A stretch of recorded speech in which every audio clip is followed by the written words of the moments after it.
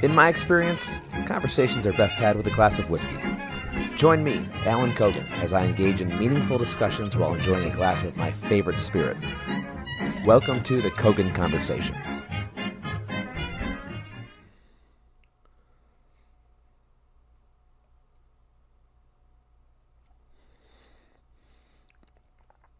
So a while ago, I actually went to George Washington's distillery and grist mill, which is right next to his mansion, Mount Vernon, here in Virginia. A really awesome place if you ever get the chance to go. I think it's $10 for a tour, and they show you the original grist mill that he used and bought. You know, the big stones that grind the grains together from France, and they are still using those today. And the original distillery, they had to rebuild after exhuming the grounds and finding the original footprint. But they rebuilt it to the exact specifications that were originally there, along with the slave quarters that were in the distillery for the slaves that were operating the distillery. I believe they lived upstairs, which is now I think it's just an office or storage for just the fact that it's there. But regardless, it's an operating distillery. It was around for about 2 years prior to President Washington passing away.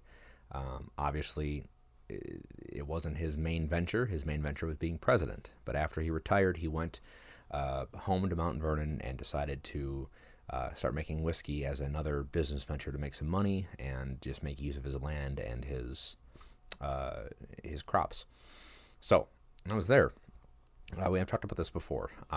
George Washington made primarily rye and also brandy, but rye back then and any kind of whiskey was not aged. It was simply just sold as clear alcohol.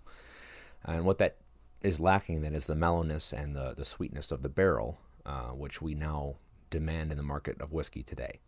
But back then it was just unaged. It looked like moonshine, although it was still watered down about 40%, 45% alcohol, so it wasn't too harsh. And it didn't have as much flavor or sweetness. It was just straight rye notes. It was very spicy. It's pretty good, though. When I was there, I bought the recreation with the original recipe of the rye that Washington would have been selling and drinking out of Mount Vernon and the area. It was once the largest distillery in the United States. I think it sold upwards of 10,000 or 11,000 gallons of whiskey in its short 2.5 year span. But after he died, of course, the distillery went under, and that was that. But I wanted to drink this whiskey while having this episode recorded because I think it's like drinking history. It's drinking something that actually would have been sold back in Washington today that flooded the market and made whiskey one of America's most treasured spirits because the father of our country distilled it and enjoyed it. But I just think it's a cool little aspect. I'm drinking history, and I'm actually going to read the back of the bottle for you before I move on to what I actually want to read. But in 1797, upon the suggestion of his Scottish farm manager, George Washington expanded his commercial enterprises at Mount Vernon to include whiskey distilling. Trials were so successful, he built a large 2-story structure fitted with 5 stills, producing nearly 11,000 gallons of rye whiskey in 1799. It was likely the largest distillery in 18th century America. So, the one that I'm drinking right now, which is a little more palatable than the original, is the premium rye, which is aged for 4 years. It's aged in char American oak barrels, so this small batch of whiskey was handcrafted in Washington's reconstructed distillery using 18th century methods, and Washington's mash bill of 60% rye, 35% corn, and 5% malted barley.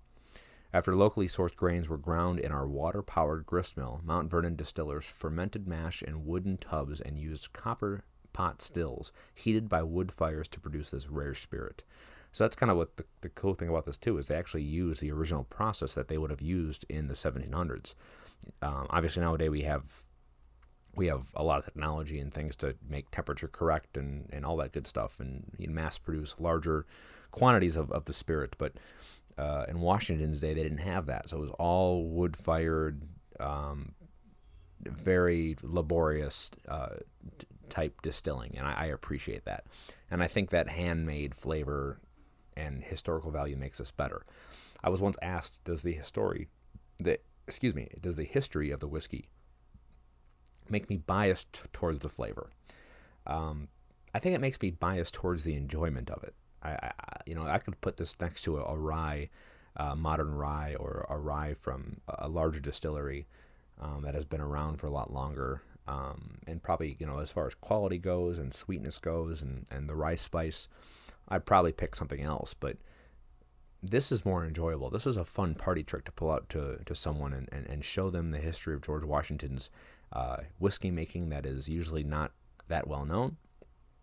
And I think it makes it taste better. I mean, I think that's not a bad thing. Most whiskeys that I have on the shelf here have a story, and I love that aspect. I love learning about the distilleries and the people who are making the whiskey and the purpose behind it. That's one of the reasons why I'm not a big fan of how mass-produced Jim Beam and Jack Daniels have become, because Jim Beam and Jack Daniels alone, their stories and their small distilleries and how they started and the original recipe that still carries on today is a wonderful story. But now, you have Beam Suntory owning almost everything in the whiskey market, and it's all commercialized, and it's almost unfortunate that these stories sometimes get lost just because of mass production. So that being said, these nostalgic pieces of novelty and George Washington's history, they're for sale at Mount Vernon and at the distillery, which is just down the road, but that's it. You can't get these anywhere else, and they're expensive. They're too expensive. I think this 4-year-old rye that they call the premium rye, and it's only in a 350.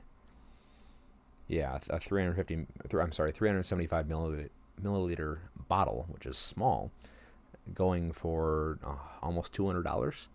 And you're paying for really the face on the bottle and the name of the bottle, and that's about it. But also the process and the story and the enjoyment of the whiskey. So I pour small pours for friends and even myself, because I want it to last. I don't want to have to go back and buy it, because I like having it on my shelf. But that being said, it's a very, very sweet. It's on the nose, it's almost like a star fruit, but and obviously the rice spice is there too, and some wood tannins, a little bit of vanilla, but a lot of like star fruit. I get a very, very distinct nose. The nose on this is quite impressive. Unfortunately, the taste isn't as impressive as the nose. The taste has a little bit of toffee, maybe some hints of butterscotch, obviously rice spice, maybe some caramel. Other than that, it's a pretty basic rye. It's nothing too out there as far as ryes go. It's not aged in anything specific. It doesn't have any specific, specialty about it. But it's pretty smooth. It's 43%, but it's not offensive. It's a very, very mild rye spice with not too much burn on the back end. I could enjoy this all night. This is a very, very good sipping whiskey. It's just a very expensive sipping whiskey, but it's fun to share the history of our first president and his endeavors outside of the presidency. That being said, though, this podcast is just me. I don't have a guest on, and I just wanted to sit down and I wanted to read our first president, George Washington's farewell address that he gave on his exit after serving 2 terms, setting a precedent for future presidents and their farewell addresses, and making it clear that we have to not be what we broke away from, what he fought with the Revolutionary War against against Britain, against tyranny, against the monarchy, and making sure that we are not becoming kings or deities ourselves, and making sure that we are bearing true faith to what is the United States of America, each sovereign state, each sovereign colony at the time, becoming one country with a president that is duly elected by the people of the country, not taking power as George Washington sure could have. He could have served as long as he wanted to. He was that beloved. He was that successful of a general. But he knew that would be detrimental for what we were doing, and it wasn't until after FDR that the Congress passed an amendment requiring there only be 2 terms for a president, but every president prior to FDR followed suit, with Washington setting the precedent of 2 4-year terms and exiting with a peaceful transition of power. And even in 1800, we have the first peaceful transition of power of different parties. So one party ideology to the next, with no issue, because it was based on a democratic election. And that's such a beautiful moment to think about, that, how far we've come. And given all the roller coasters of this past year, this past election, and what's going on right now, I think it's very important for us to reflect on history. And I think I'm going to let the man talk himself and read you his words from his farewell address. So, President Washington's farewell address was first printed in the Philadelphia newspaper, American Daily Advertiser, on September 19th, 1796. James Madison wrote parts of the introduction a few years earlier in 1792. And James Madison, if you don't know, was the father of the Constitution. He wrote most of the Constitution, the wording around it. And Alexander Hamilton helped edit Washington's draft for the 1796 address. Washington's address set the tone for all future presidential farewell addresses. Friends and citizens. The period for a new election of a citizen to administer the executive government of the United States being not far distant, and the time actually arrived when your thoughts must be employed in designating the person who is to be clothed with that important trust. It appears to me proper, especially as it may conduce a more distinct expression of the public voice, that I should now appraise you of the resolution I have formed to decline being considered among the number of those out of whom a choice is to be made. I beg you, at the same time, to do me the justice to be assured that this resolution has not been taken without a strict regard to all the considerations appertaining to the relation which binds a dutiful citizen to his country, and that in which drawing the tender of service with silence in my situation might imply. I am influenced by no diminution of zeal for your future interest, nor deficiency of grateful respect for your past kindness, but am supported by a full conviction that step is compatible by both. The acceptance of and continuance hitherto in the office to which your suffrages have twice called me have been a uniform sacrifice of inclination to the opinion of duty and to a deference for what appeared to be your desire.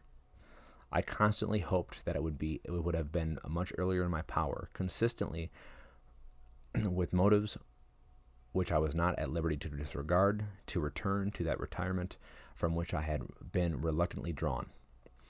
The strength of my inclination to do this, previous to the last election, had even led to the preparation of an address to declare it to you. But mature reflection on the then perplexed and critical posture of our affairs with foreign nations, and the unanimous advice of persons entitled to my confidence, impelled me to abandon the idea. I rejoice that the state of your concerns, external as well as internal, no longer renders the pursuit of inclination incompatible with the sentiment of duty or propriety, and am persuaded, whatever partiality may be retained for my services, that in the present circumstances of our country you will not disapprove my determination to retire.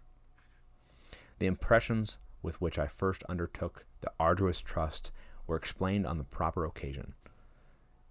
In the discharge of this trust, I will only say that I have, with good intentions, contributed towards the organization and administration of the government the best exertions of which a very fallible judgment was capable. Not unconscious to the outset of the inferiority of my qualifications, experience in my own eyes, perhaps still more in the eyes of others, has strengthened the motives to diffidence of myself. And every day the increasing weight of years admonishes me more and more that the shade of retirement is as necessary to me as it will be welcome. Satisfied that if any circumstances have given peculiar value to my services, they were temporary, I have the consolation to believe that while choice and prudence invite me to quit the political scene, patriotism does not forbid it. In looking forward to the moment in which is intended to terminate my career of my public life, my feelings do not permit me to suspend the deep acknowledgement of that debt of gratitude of which I owe my beloved country for the many honors it has conferred upon me. Still, more for the steadfast confidence with which it has supported me, and for the opportunities I have thence enjoyed of manifesting my inviolable attachment. My services faithful and persevering through it in usefulness unequal to my zeal. If benefits have resulted to our country from these services, let it always be remembered to your praise and as an instructive example in our annuals, that under circumstances in which the passions agitated in every direction were liable to mislead amidst appearances sometimes dubious, vicissitudes of fortune often discouraging, in situations in which not unfrequently want of success has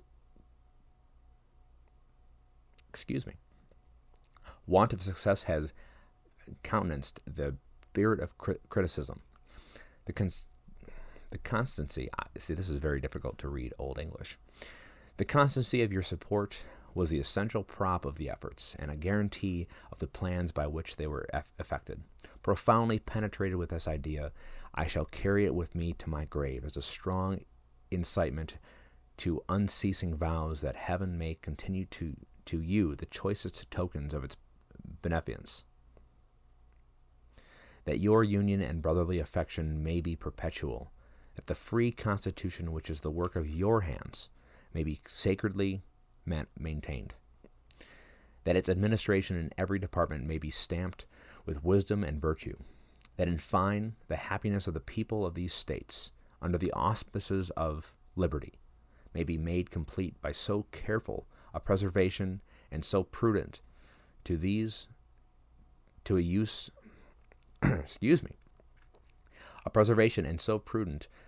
of this blessing as will require them to the glory of recommending it to the applause, the affection, and the adoption of every nation which is yet a stranger to it.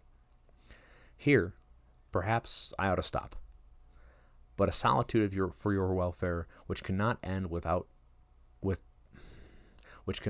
but with my life, and the apprehension of danger natural to that solitude, urge me, on an occasion like the present, to offer to your solemn contemplation, and to recommend to your frequent review some sentiments which are the result of much reflection, of no inconsiderable observation, and which appear to me all important to the permanency of your felicity as a people. These will be offered to you with the more freedom, as you can only see in them the disinterested warnings of a parting friend, who can possibly have no personal motive to bias his counsel. Nor can I forget, as encouragement to it, your indulgent recaption of my sentiments on a former and not dissimilar occasion. Interwoven as is the love of liberty with every ligament of your hearts, no recommendation of mine is necessary to fortify or confirm the attachment. The unity of government, which constitutes you one people, is also now dear to you. It is justly so, for it is main pillar and the edifice of your real independence, the support of your tranquility at home, your peace abroad, of your safety, of your prosperity, of that very liberty of which you so highly prize.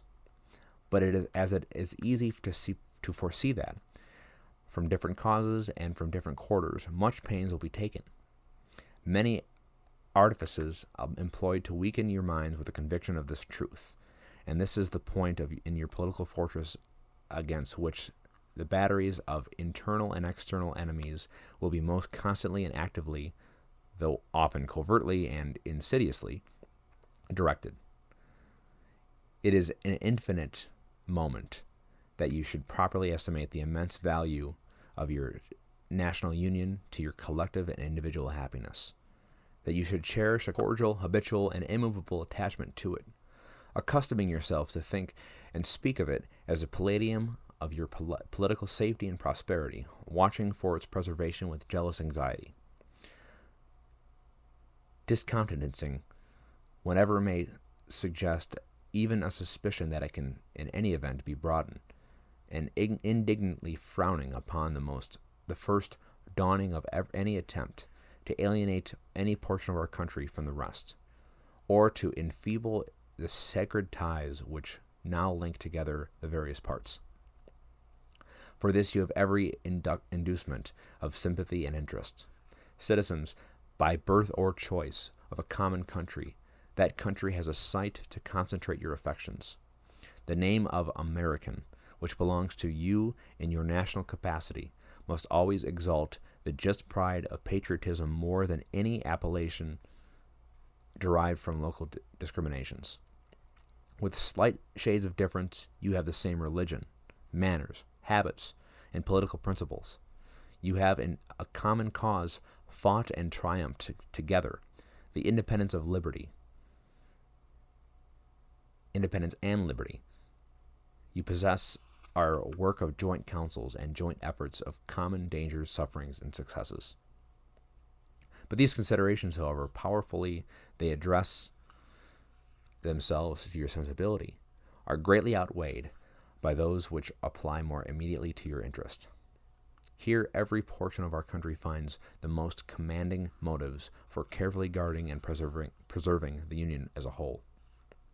The North, in an unrestrained intercourse with the South, protected by the equal laws of a common government, finds in the productions of the latter great additional resources of maritime and commercial enterprise and precious materials of manufacturing and industry. The South, in the same intercourse, benefiting from the agency of the North, sees agriculture grow and its commerce expand. Turning partly into its own channels, the seaman of the North, it finds its particular navigation invigorated, and while it contributes in different ways to nourish and increase the general mass of national navigation, it looks forward to the protection of a maritime strength, to which itself unequally adapted. The East is like intercourse with the West, already finds in the progressive improvement of interior communications by land and water, will more and more find a valuable vent for those commodities which it brings from abroad or manufactures at home. The West derives from the East supplies requisite to its growth and comfort, and what is perhaps of still greater consequence, it must of necessity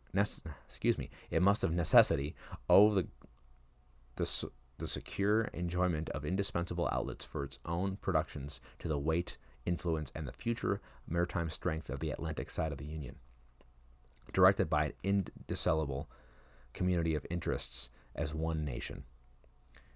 Any other tenure by which the West can hold this essential advantage, whether derived from its own separate strength or from an apostate and unnatural connection with any foreign power, must be intrinsically precarious. Well then, every part of our country thus feels an immediate and particular interest in union. All the parts combined cannot fail to find in the united mass of means and efforts greater strength, greater resources, proportionably greater security from external danger, a less frequent interruption of their peace by foreign nations, and, what is inestimable value, they must derive from union, an exemption from those broils and wars themselves, which so frequently afflict neighboring countries not tied together by the same governments, which their own rivalships alone would be sufficient to produce, but which opposite foreign alliances, attachments, and intrigues would stimulate and embitter. Hence, likewise, they will avoid the necessity of those overgrown military establishments, which, under any form of government, are inauspicious to liberty, and which are to be regarded as particularly hostile to republican liberty. In this sense, it is that your union ought to be considered as a main prop of your liberty, and that the love of the one ought to endear to you the preservation of the other. These considerations speak a persuasive language to every reflecting and virtuous mind, and exhibit the continuance of the Union as a primary object of patriotic desire. Is there a doubt whether a common government can embrace so large a sphere? Let experience solve it. To listen to mere speculation with such a case were criminal. We are authorized to hope that a proper organization of the whole with auxiliary agency of governments for the respective subdivisions will afford a happy issue to the experiment. It is well worth and fair and full experiment. With such powerful and obvious motives to union, affecting all parts of our country, while experience shall not have demonstrated in its practicability, there will always be reason to distrust the patriotism of those who in any quarter may endeavor to weaken its bands. In contemplating the cases which may disturb our Union, it occurs a matter of serious concern that any ground should have been furnished for characterizing parties by geographical discriminations, northern and southern, Atlantic and western, whence designing men may endeavor to excite a belief that there is a real difference of local interests and views. One of the expedients of party to acquire influence within particular districts is to misinterpret the opinions and aims of other districts. You cannot shield yourselves too much against the jealousies and heartburnings which spring from these misrepresentations. They tend to render alien to each other those who ought to be bound by fraternal affection. The inhabitants of our western country have lately had useful lesson by this head. They have seen in the negotiation by the executive and the unanimous ratification by the Senate of the treaty with Spain, and in the universal satisfaction at that event throughout the United States, a decisive proof of how unfounded were the suspicions propagated among them, a policy of the general government and in the Atlantic states unfriendly to their interests in regard to the Mississippi. They have been witnesses to the formation of two treaties, that with Great Britain and that with Spain, which secure them everything they could desire in respect to our foreign relations, towards conforming their prosperity. Will it not be their wisdom to rely for the preservation of these advantages on the union by which they were procured? Will they not henceforth be deaf to those advisers, if such there are, who would sever them from their brethren and connect them with aliens? To the efficacy and permanency of your union, a government for the whole is indispensable. No alliance, however strict, between the parts can be an adequate substitute. They must inevitably experience the infractions and interruptions with all alliances in all times have experienced. Sensible of this momentous truth, you have improved upon your first essay by the adoption of a constitution of government better calculated than your former for an intimate union, and for the efficacious management of your common concerns. This government, the offspring of your own choice, uninfluenced and unawed, adapted upon full investigation and mature deliberation, completely free in its principles, in the distribution of its powers, uniting in security with energy and containing within itself a preservation for its own amendment, and a just claim to your confidence and your support. Respect for its authority, compliance with its laws, acquiescence in its measures are duties enjoined by the fundamental maxims of true liberty. The basis of our political systems is the right of the people to make and alter their constitution's government. But the Constitution, which at any time exists, till changed by explicit and authentic act by the whole people, is sacredly obligatory upon all. The very idea of the power and the right of the people to establish government presupposes the duty of every individual to obey the established government. All obstructions to the execution of the laws, all combinations and associations under whatever plausible character, with the real design to direct, control, counteract, or awe the regular deliberation and action of the constituted authorities are destructive of this fundamental principle and a fatal tendency. They serve to organize faction, to give it artificial and extraordinary force, to put it in the place of the delegated will of the nation, the will of the party, often a small but artful and enterprising minority of the community, and, according to the alternate triumphs of different parties, to make the public administration the mirror of the ill-conceited and incongruous projects of faction, rather than the organ of consistent and wholesome plans digested by common councils and modified by mutual interests. However, combinations or associations of the above description may now and then answer popular ends. They are likely, in the course of time and things, to become potent engines by which cunning, ambitious, and unprincipled men will be enabled to subvert the power of the people and to usurp for themselves the reins of government, destroying afterwards the very engines which have lifted them to unjust dominion. Towards the preservation of your government and the permanency of your present happy state, it is requisite, not only that you steadily discontinuance irregular oppositions to its acknowledged authority, but also that you resist with care the spirit of innovation upon its principles. However specious in the pretexts, one method of assault may be to effect. In the forms of the Constitution, alterations which will impair the energy of the system and thus undermine what cannot be directly overthrown. In all the changes to which you may be invited, remember that the time and the habit are at least as necessary to fix true character of governments as of other human institutions.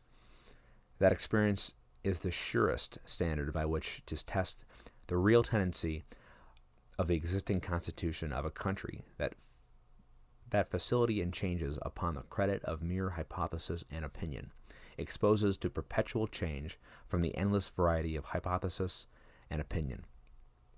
And remember,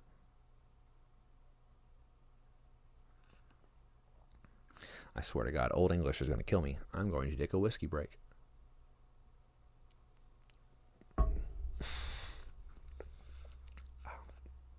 It's very difficult trying to assume where certain inflections on certain words go, and you clip along for about a paragraph, and all of a sudden they throw a word like incongruous at you. And Washington is a very well written and well read person, so I'm trying to do him justice by reading this in the most off the cuff and eloquent and enunciated way. So please bear with me. I'm almost done. I'm going to back up here just a little bit. One method of assault may be to effect in the forms of the Constitution alterations which will impair the energy of the system and thus to undermine what cannot be directly overthrown. In all the changes to which you may be invited, remember that the time and habit are at least as necessary to fix the true character of governments as of other human institutions. That experience is the surest standard by which to test the real tendency of the existing constitution of a country. That facility in changes upon the credit of mere hypothesis and opinion exposes to perpetual change from the endless variety of hypotheses and opinion. And remember especially that for the efficient management of our common interests in country so extensive as ours, a government of which as much vigor as is consistent with the perfect security of liberty it is indispensable. Liberty itself will find such a government with powers properly distributed and adjusted. Its surest guardian. It is indeed little else than a name, where the government is too feeble to withstand the enterprises of faction, to confine each member of the society within the limits prescribed by laws, and to maintain all in the secure and tranquil enjoyment of the rights of person and property. I have already intimated, I'm guessing that's how you pronounce that. I have already intimated to you the danger of parties in the state, with particular reference to the founding of them on geographical discriminations. Let me now take a more comprehensive view and warn you in the most solemn manner against the baneful effects of the spirit of party generally. This spirit, unfortunately, is inseparable from our nature, having its root in the strongest passions of the human mind. It exists under different shapes in all governments, more or less stifled, controlled, or repressed. But in those of popular form, it is seen in its greatest rankness, and is truly their worst enemy. The alternate domination of one faction over another, sharpened by the spirit of revenge, natural to party dissension, which in different ages and countries has perpetrated to most horrid enormities, is itself a frightful despotism.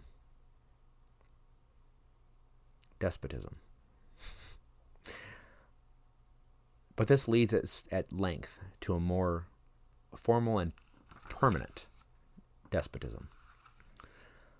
The disorders and miseries which result gradually incline the minds of men who seek security and repose in the absolute power of an individual.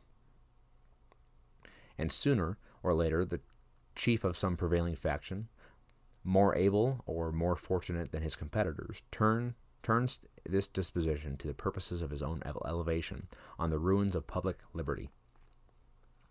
Without looking forward to an extremity of this kind, which nevertheless ought not to be entirely out of sight, the common and continual mischiefs of the spirit of party are sufficient to make it in the interest of and duty of a wise people to discourage and restrain it. It serves always to distract the public councils and enfeeble the public administration. It agitates the community with ill-founded jealousies and false alarms, kindles the animosity of one part against another, foments occasionally riot and insurrection. It opens the door to foreign influence and corruption, which finds a facilitated access to the government itself through the channels of party passions. Thus the policy and the will of one country are subjected to the policy and will of another. There is an opinion that parties in free countries are useful checks upon the administration of government and serve to keep alive the spirit of liberty. This, within certain limits, is probably true. And in governments of a monarchical caste, patriotism may look with indulgence, if not with favor, upon the spirit of party. But in those of the popular character in governments purely elective, it is a spirit not to be encouraged. From their natural tendency, it is certain there will always be enough of that spirit for every salutary purpose. And therefore, and there being consistent danger of excess, the effort ought to be, by force of public opinion, to mitigate and assuage it. A fire not to be quenched, it demands a uniform vigilance to prevent its bursting into a flame, lest instead of warning, it should consume. It is important, likewise, that the habits of thinking in a free country should inspire caution in those entrusted with its administration, to confine themselves within their respective constitutional spheres, avoiding in the exercise of the powers of one department to encroach upon another. The spirit of encroachment tends to consolidate the powers of all the departments in one, and thus to create, whatever the form of government, a real despotism.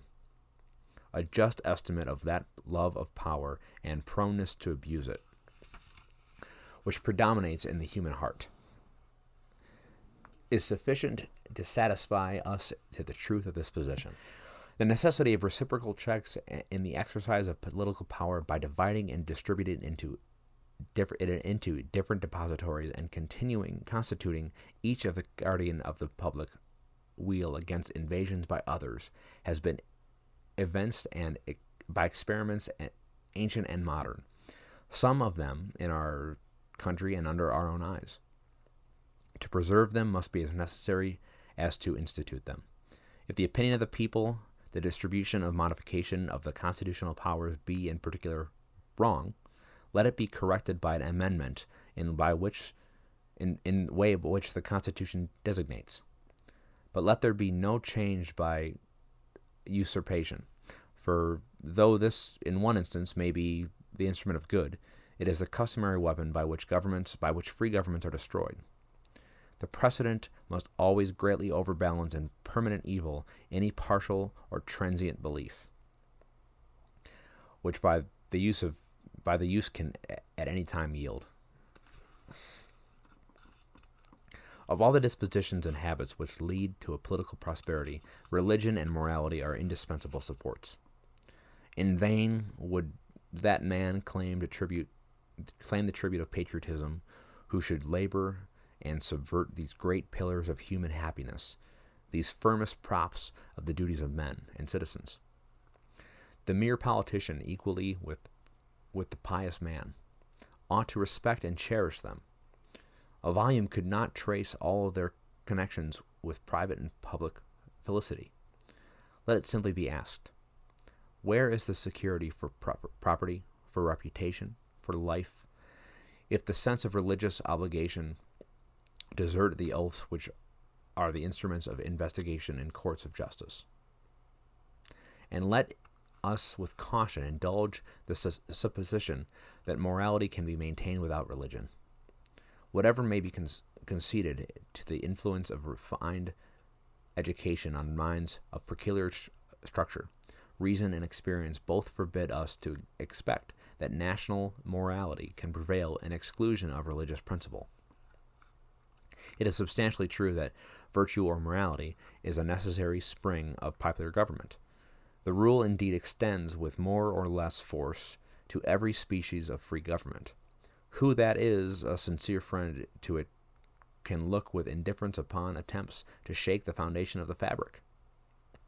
Promote, then, as an object of primary importance, institutions for the general diffusion of knowledge, in proportion as the structure of a government gives force to public opinion. It is essential that public opinion should be enlightened. As a very important source of strength and security, cherish public credit.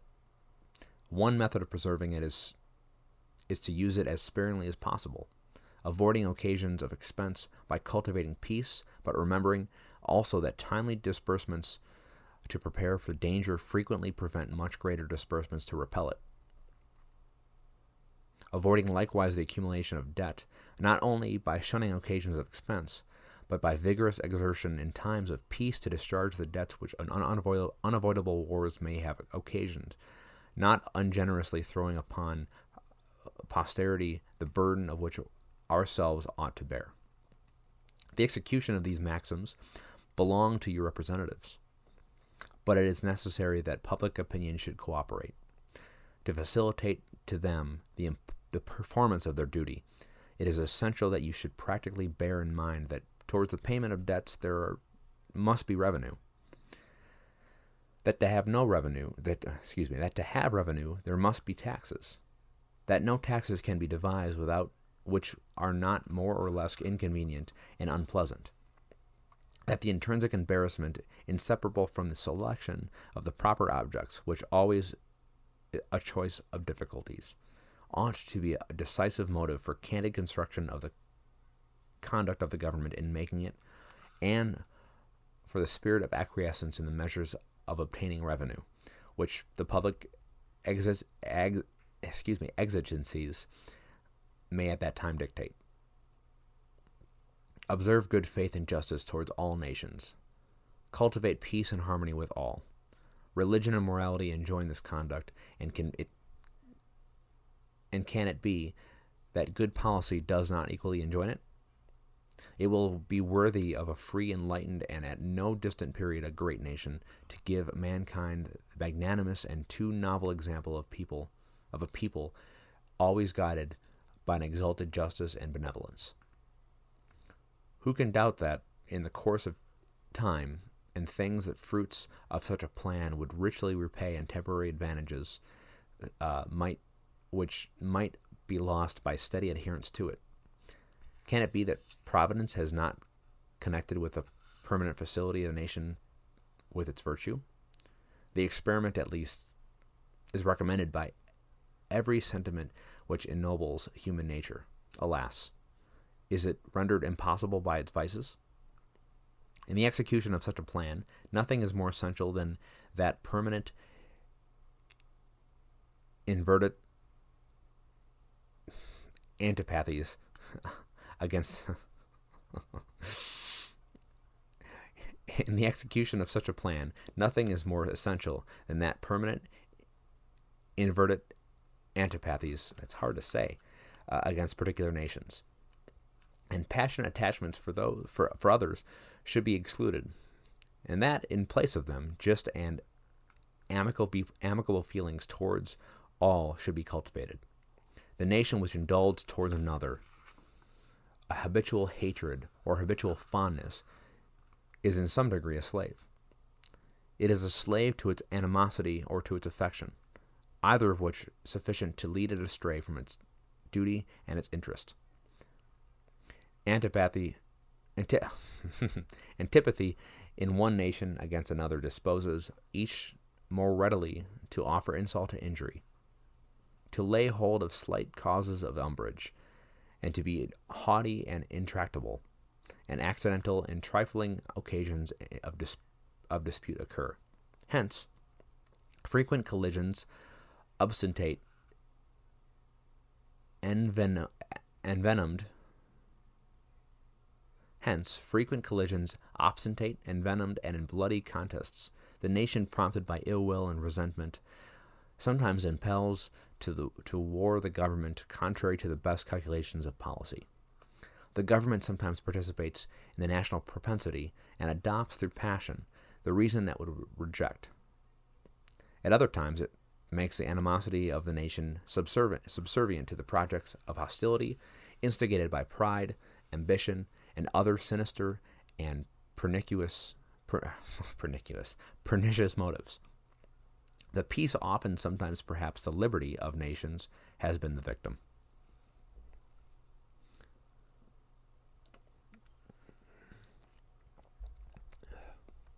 So likewise, a passionate attachment of one nation for another produces a variety of evils.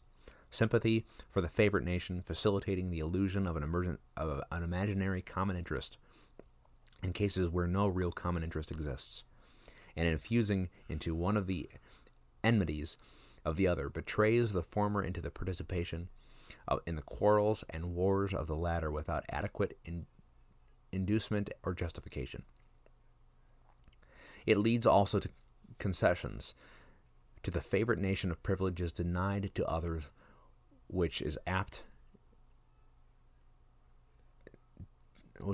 doubly to injure the nation making the concessions by unnecessarily parting with what ought to have been restrained, and by exciting jealousy, ill will, and disposition to retaliate in the parties from whom equal privileges are withheld, and it gives to ambitious, corrupted, or deluded citizens who devote themselves to the favorite nation facility to betray or sacrifice the interests of their own country, without odium, sometimes even with popularity, gilding with the appearances of a virtuous sense of obligation, a commendable deference for public opinion, or a laudable zeal for public good, the base of foolish compliances and ambition, corruption, or infatuation.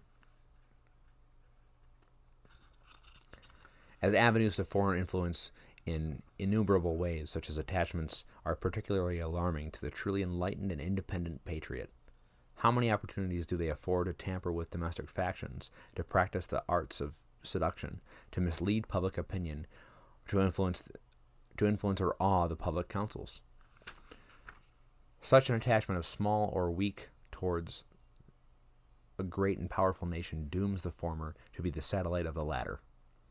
Against the insidious wiles of foreign influence, I conjure you to believe me, fellow citizens, the jealousy of a free people ought to be constantly awake. Since history and experience prove that foreign influence is one of the most baneful foes of republican government. But that jealousy, to be useful, must be impartial. Else it becomes the instrument of the very influence to be avoided. Instead, of a defense against it. Excessive partiality for one foreign nation and excessive dislike of another cause those whom they actuate to see danger only on one side, and serve to veil and even second the arts of influence on the other. Real patriots, who may resist the intrigues of the favorite, are liable to become suspected and odious, while its tools and dupes usurp the applause and confidence of the people to surrender their interests. The great rule of conduct for us in regard to foreign nations is in extending our commercial relations to have with them as little political connection as possible. So far as we already formed engagements, let them be fulfilled with perfect good faith. Here, let us stop. Europe has a set of primary interests which to us have none or a very remote relation. Hence she must be engaged in frequent controversies, the causes of which are essentially foreign to our concerns. Hence, therefore, it must be unwise in us to implicate ourselves by artificial ties in the ordinary vicissitudes of her politics, or the ordinary combinations and collisions of her friendships or enmities.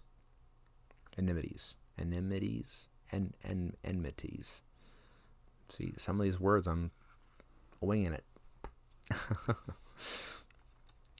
Our detached and distant situation invites and enables us to pursue a different course. If we remain one people under an efficient government, the period is not far off when we may defy material injury from external annoyance.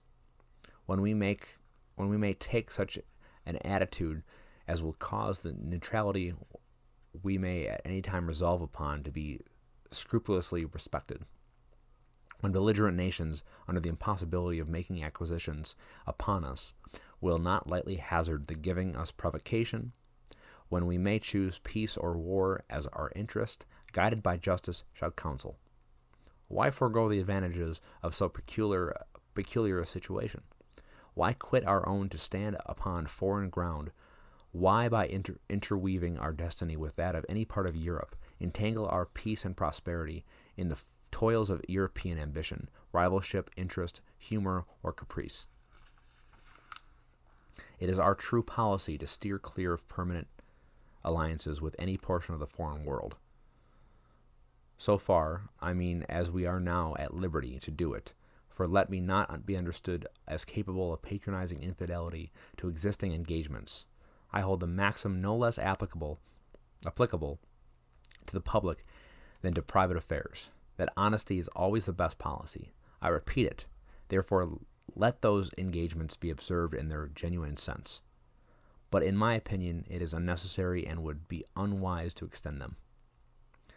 Taking care always to keep ourselves suitable establishments on a respectable defensive posture, we may safely trust to temporary alliances for extraordinary emergencies. Harmony, liberal intercourse with all nations are recommended by policy, humanity, and interest. But even our commercial policy should hold an equal and impartial hand, neither seeking nor granting exclusive favors or preferences, consulting the natural course of things, diffusing and diversifying by gentle means the streams of commerce, but forcing nothing, establishing with powers so disposed in order to give trade a stable course, to define the rights of our merchants, and to enable the government to support them. Conventional rules of intercourse, the best that present circumstances and mutual opinion will permit, but temporary and liable to the from time to time abandoned or varied, as experience and circumstances shall dictate, constantly keeping in view that it is folly in one nation to look for disinterested favors from another, that it must pay with a portion of its independence for whatever it may accept under that character, that by such acceptance it may place itself in the condition of having given equivalents for normal favors, and yet of being reproached with ingratitude for not giving more. There can be no greater error than to expect to, or calculate upon real favors from nation to nation. It is an illusion which experience must cure, which a just pride ought to discard. In offering to you, my countrymen, these counsels of an old and affectionate friend, I dare not hope they will make the strong and lasting impression I could wish, that they will control the usual current of the passions or prevent our nation from running the course which has hitherto marked the destiny of nations. But if I may even flatter myself that they may be productive of some partial benefit, some occasional good, that they may now and then recur to moderate the fury of party spirit, to warn against the mischiefs of foreign intrigue, to guard against the impostures of pretended patriotism. This hope will be a full recompense for the solicitude for your welfare by which they have been dictated. How far in the discharge of my official duties I have been guided by the principles which I have delineated, the public records and other evidences of my conduct must witness to you and to the world. To myself, the assurance of my own conscience is that I have at least believed myself to be guided by them. In relation to the still subsiding war in Europe, my proclamation of the 22nd of April, 1793, is the index of my plan, sanctioned by your approving voice, and by that your representatives in both houses of Congress. The spirit of that measure has continually governed me, uninfluenced by any attempts to deter or divert me from it. After deliberate examination, with the aid of the best lights I could obtain, I was well satisfied that our country, under all circumstances of the case, had a right to take, and was bound by duty and interest to take neutral position. Having taken it, I determined, as far as should depend on me, to maintain it, with moderation, perseverance, and firmness. The considerations which respect the right to hold this conduct, it is not necessary on this occasion to detail. I will only observe that, according to my understanding of the matter, that right, so far from being denied any part of the belligerent powers, has been virtually admitted by all. The duty of holding neutral conduct may be inferred, without anything more, from the obligation which justice and humanity impose on every nation, in cases in which it is free to act to maintain inviolate and relations of peace and amity toward other nations. The inducements of interest for observing that conduct will be best referred to your own reflections and experience. With me, a predominant motive has been to endeavor to gain time to our country to settle and mature its yet recent institutions, and to progress without interruption to that degree of strength and consistency which is necessary to give it, humanly speaking, the command of its own fortunes.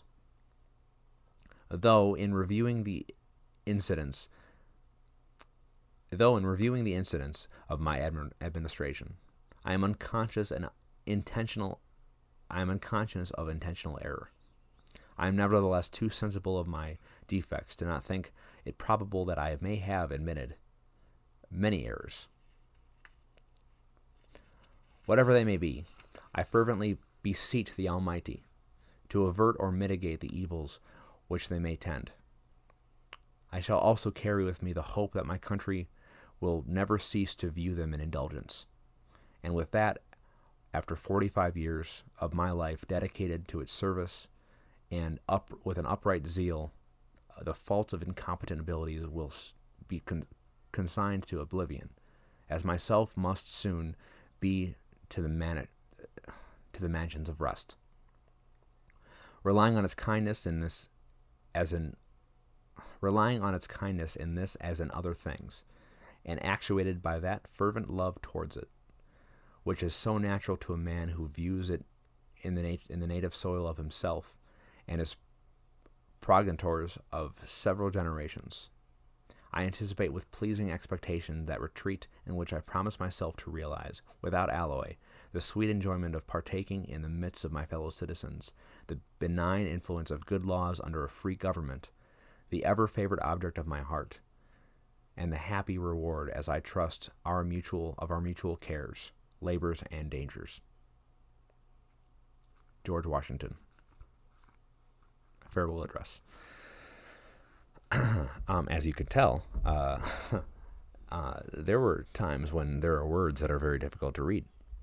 But I think that it is definitely an important understanding of where he was coming from, what he was saying, and how they echo through the halls of today and the halls of government. Obviously, George Washington was famous for putting a kibosh on the two-party system, or having different factions discriminated by their geographical location. And here we are today.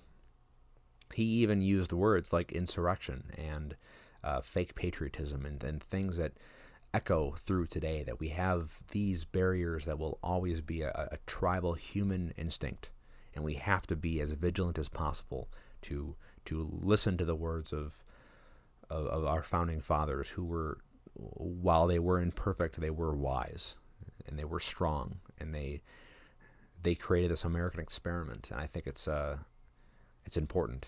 And obviously, if you didn't listen to the entire thing, or you want to listen to it in chunks, or you fell asleep because I didn't know how to give proper inflection in certain areas, because this is actually my first time reading the entire thing out loud. I've read this a few times, and I appreciate it. I've never read from this book. So some of the lines and some of the breaking points for where the words are hyphenated off the page, sometimes that throws you off, and you're not able to read as smoothly as if you had practiced it. So I just read this straight. I think I read the first page before I started recording, and that's it. So that's it. That's George Washington's farewell address. Cheers, guys. Thank you for joining the Kogan Conversation. Be sure to like, share, and follow us on all social media platforms. This podcast is available in video form on Facebook and YouTube, and audio on all platforms where podcasts are supported. Please consider supporting us on Patreon. Just a few bucks a month can really help us grow. Visit us online at www.thekoganconvo.com for more details.